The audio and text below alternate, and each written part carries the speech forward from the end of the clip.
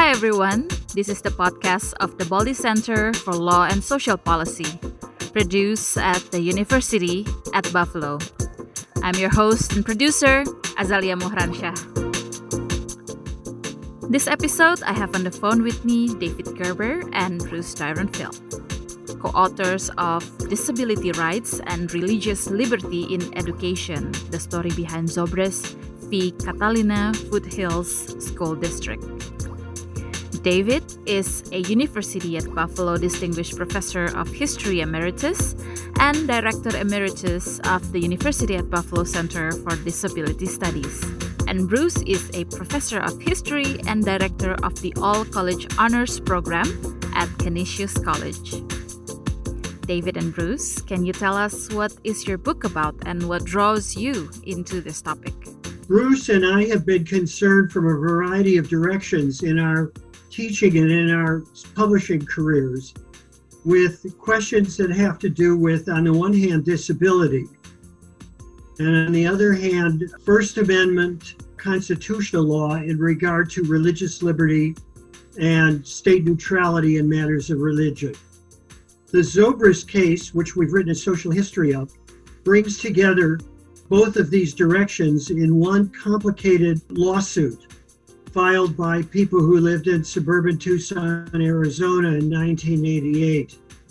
And it was compelling for us because of the nature of the problems in law that came together in the one case. It was clear also that there was no one right position, I think. And so it was, as David alludes, it was a complicated case, and we tried to understand it on its own merits. I would say secondarily that I've always been interested in the division, the political division, the ideological division between those who sought reforms, sought to try to address problems in society, including those dealing with disabilities, which was a new area of the law and jurisprudence.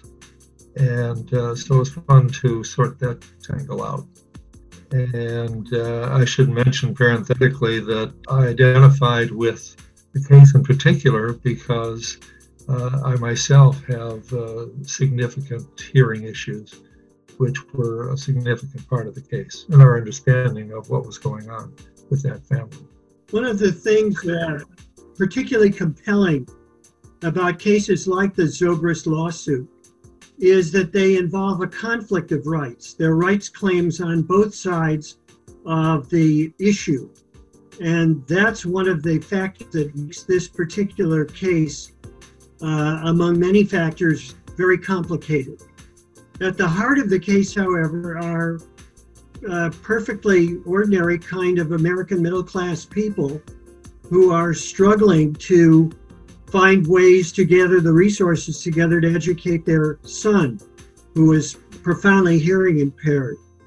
And it mattered to us to take a kind of third element or direction of our analysis, the issue of why sort of ordinary people come to a position where they file lawsuits and pursue these lawsuits to the highest court in the land, where there's many disincentives to doing so.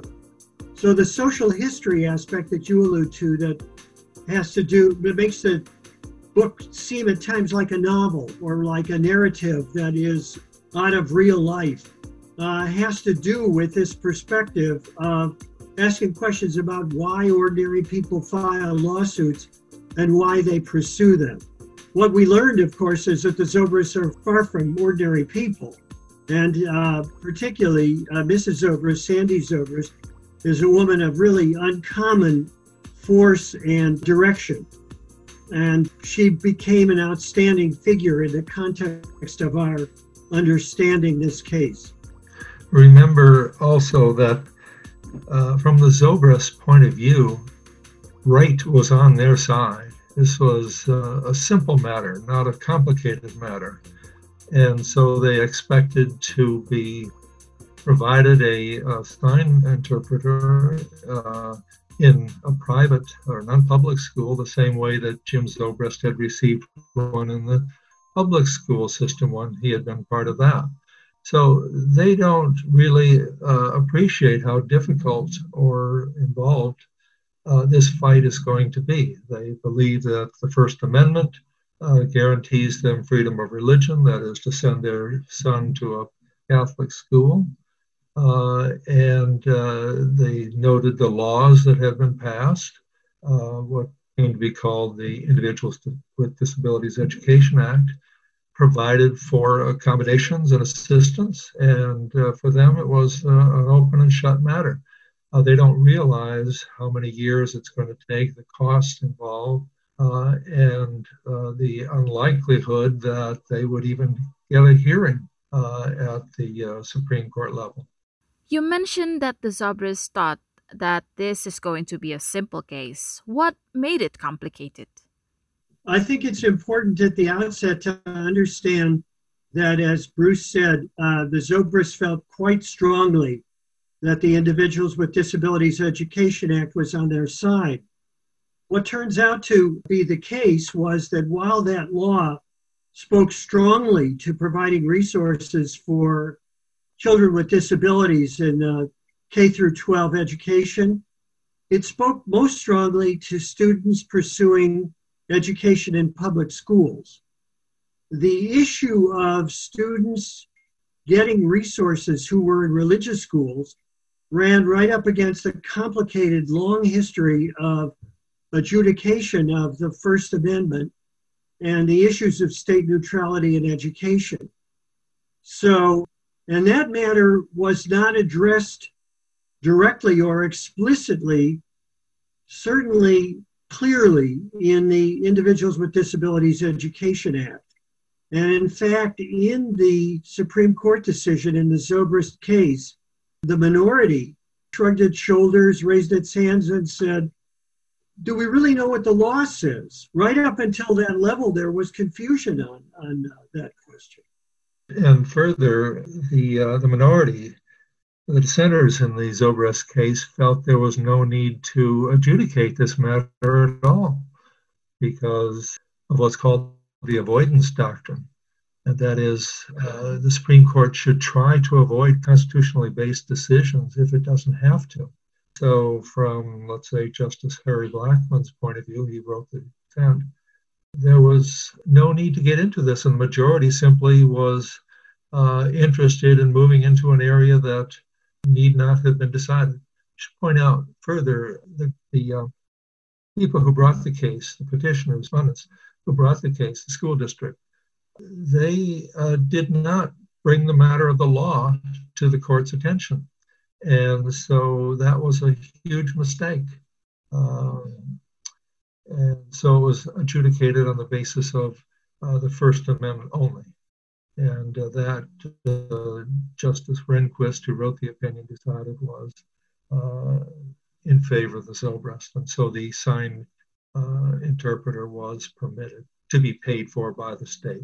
I think Bruce raises a very important point, which is that the Supreme Court, which we associate with interpreting the Constitution, really doesn't go out of its way to take cases where fundamental questions under the Constitution have to be interpreted. The court exists to create stability in law, among other things. And if in every case it takes up, it's dealing with first principles, the possibilities of it contradicting itself, of a number of different stories running simultaneously on what the Constitution actually says, increase. And there's a long tradition of believing the more those difficulties increase, the worse it is for the stability of the political system and the system of government in the country. How does this case affect the future? One never knows how it is that Supreme Court decisions are going to form precedent for future decisions. The Zobrest case itself was looked at by strict separationists, people who believe in a wall of separation between church and state, as a sort of chink in the wall, a dent in the wall. And I don't think it has been used that way. There have been several cases, however, in which Zobrest did form explicitly a precedent for lessening the tension between church and state.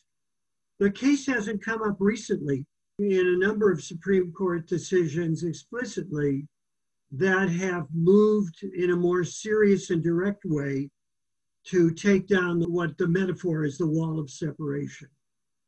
But there was one case in the 90s in particular in which the Zobrest case was a significant precedent for the court's decision.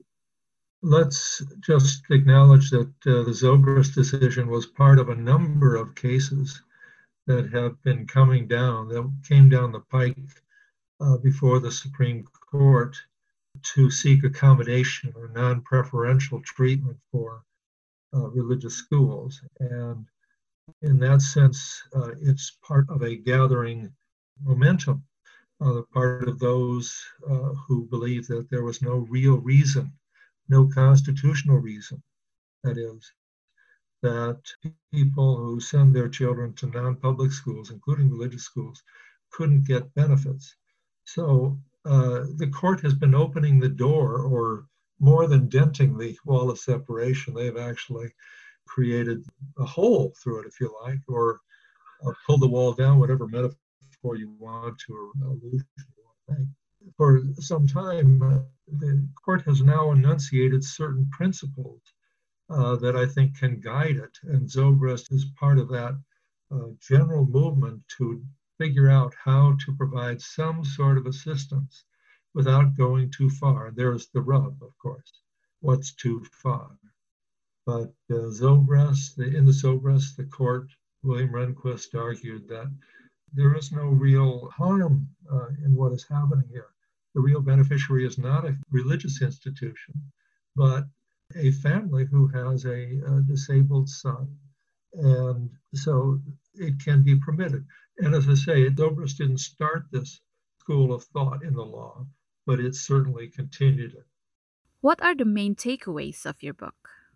Well, I think one of the takeaways is the amount of strength of character and resolve that people have to pursue these ultimate kinds of issues. The Zobrest lawsuit, it wasn't an auto accident or a conflict with a neighbor about a barking dog. These were very complicated questions in law.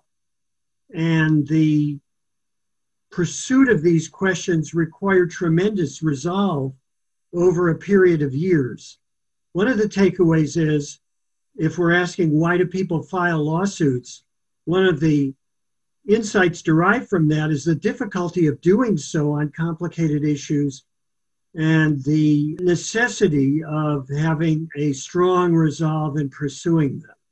I would add that our book tries to reveal what it is like to be deaf in a hearing world. And, in the last couple of generations, we've gotten more comfortable with people who have serious hearing impairment. But keep in mind, this was not something that most people were familiar with and not used to making accommodations. So that's very much part of our story, too. Yeah, I think that's an important point to make for people who will be listening into this podcast. In addition to the conflict of the areas of law and the conflict in law between two different directions that law takes, part of our story, and a large part of our story, is the Zobrest struggles to provide a education for their son, the changes of schools that they made, the experiments with a variety of methodologies for deaf education that these schools suggested to them, and the intensely sort of the intimate private world of family in which these decisions were made. So I think that when some of the book reads like a novel, It's those parts where we narrativize the family struggles from the family up, as it were, in a perspective that sort of constitutes the heart of that deafness narrative for us. We couldn't have written the kind of book we did without the cooperation of the principal character in the story. So, we had the complete cooperation of the Zobrest family, for instance. We had the cooperation of attorneys or the children of the attorneys involved in the case. We had access to the teachers. We saw various, all the buildings where Jim Zobrest went to school. So we had splendid cooperation, and it's that kind of thing that allows us to tell the details that enliven an account such as this. One of the positive elements of having a cooperative leadership was that interviews that we did. We spent a good deal of time in conversation with one another about the meaning of testimony of the people we interviewed, the in their testimony, and tried to find ways to satisfy our desire to be as accurate as we could out of interviews that, took the form of ordinary conversation where people didn't parse their language necessarily carefully. Another thing was that we went back to the people we interviewed, particularly the Zobrest, on occasion after occasion in writing the book to make sure that we had the details correct. It turned out, even after all of that collaboration and all of that circumspection, that we found a few very minor errors in the published version that we're seeking to correct. They're very minor. But the fact is that this kind of in-depth research effort with the materials that we use, particularly oral history interviews, is a very complicated matter of interpretation. Anything else you would like to add? Well, I'll say this. The Supreme Court essentially finessed the question of disability in the Zobrest case, preferring to focus on the church and state issue rather than disability. And that was disappointing for those who are disabled and who look for wanted the court to address that more directly. In the wake of the decision, a professor at Gallaudet University, the university in Washington, D.C., that has a hearing impaired and deaf student body, entitled an article that he wrote, What They Don't Know Might Have Helped Us. What he meant by that was that the court, without seeking to find out too much about the nature of the Individuals with Disability Education Act, made a decision which nonetheless was going to profit some people with disabilities.